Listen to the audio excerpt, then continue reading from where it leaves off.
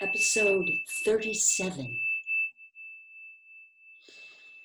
In the room over Mr. Charrington's shop, when they could get there, Julia and Winston lay side by side on a stripped bed under the open window, naked for the sake of coolness. The rat had never come back, but the bugs had multiplied hideously in the heat. It did not seem to matter. Dirty or clean, the room was paradise. As soon as they arrived, they would sprinkle everything with pepper bought on the black market, tear off their clothes, and make love with sweating bodies, then fall asleep and wake to find that the bugs had rallied and were massing for the counterattack. 4, 5, 6, 7 times they met during the month of June. Winston had dropped his habit of drinking gin at all hours. He seemed to have lost the need for it. He had grown fatter. His varicose ulcer had subsided, leaving only a brown stain on the skin above his ankle. His fits of coughing in the early morning had stopped. The process of life had ceased to be intolerable. He had no longer any impulse to make faces at the telescreen or shout curses at the top of his voice. Now that they had a secure hiding place, almost a home, it did not even seem a hardship that they could only meet infrequently and for a couple of hours at a time. What mattered was that the room over the junk shop should exist. To know that it was there, inviolate, was almost the same as being in it. The room was a world, a pocket of the past where extinct animals could walk. Mr. Charrington, thought Winston, was another extinct animal. He usually stopped to talk with Mr. Charrington for a few minutes on his way upstairs. The old man seemed seldom or never to go out of doors, and on the other hand, to have almost no customers.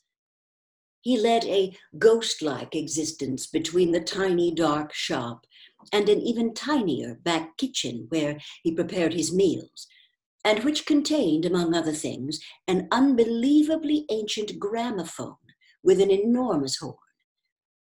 He seemed glad of the opportunity to talk. Wandering about among his worthless stock with his long nose and thick spectacles and his bowed shoulders in the velvet jacket, he had always vaguely the air of being a collector rather than a tradesman. With a sort of faded enthusiasm, he would finger this scrap of rubbish or that, a china bottle stopper, the painted lid of a broken snuff box, a pinchbeck locket containing a strand of some long-dead baby's hair, never asking that Winston should buy it, merely that he should admire it. To talk to him was like listening to the tinkling of a worn-out music box. He had dragged out from the corners of his memory some more fragments of forgotten rhymes. There was one about 24 blackbirds, and another about a cow with a crumpled horn, and another about the death of poor Cock Robin. "It just occurred to me that you might be interested," he would say with a deprecating little laugh whenever he produced a new fragment. But he could never recall more than a few lines of any one rhyme. Both of them knew. In a way, it was never out of their minds that what was now happening could not last long. There were times when the fact of impending death seemed as palpable as the bed they lay on, and they would cling together with a sort of despairing sensuality, like a damned soul grasping at the last morsel of pleasure when the clock is within 5 minutes of striking. But there were also times when they had the illusion not only of safety, but of permanence. So long as they were actually in this room, they both felt no harm could come to them. Getting there was difficult and dangerous, but the room itself was sanctuary. It was as when Winston had gazed into the heart of the paperweight, with the feeling that it would be possible to get inside that glassy world, and that once inside it, time could be arrested. Often they gave themselves up to daydreams of escape. Their luck would hold indefinitely, and they would carry on their intrigue just like this for the remainder of their natural lives. Or Catherine would die, and by subtle maneuverings, Winston and Julia would succeed in getting married. Or they would commit suicide together. Or they would disappear, alter themselves out of recognition, learn to speak with proletarian accents, get jobs in a factory, and live out their lives undetected in a back street. It was all nonsense, as they both knew.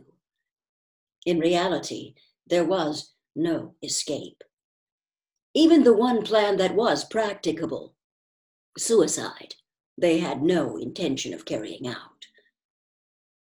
To hang on from day to day and from week to week, spinning out a present that had no future, seemed an unconquerable instinct, just as one's lungs will always draw the next breath, so long as there is air available.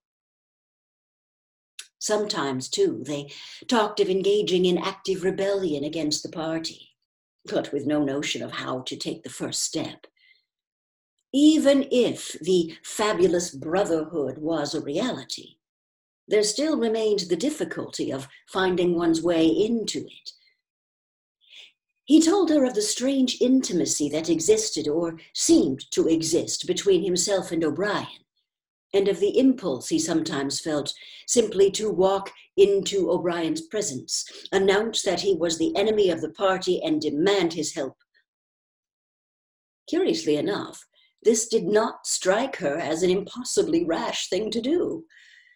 She was used to judging people by their faces, and it seemed natural to her that Winston should believe O'Brien to be trustworthy on the strength of a single flash of the eyes.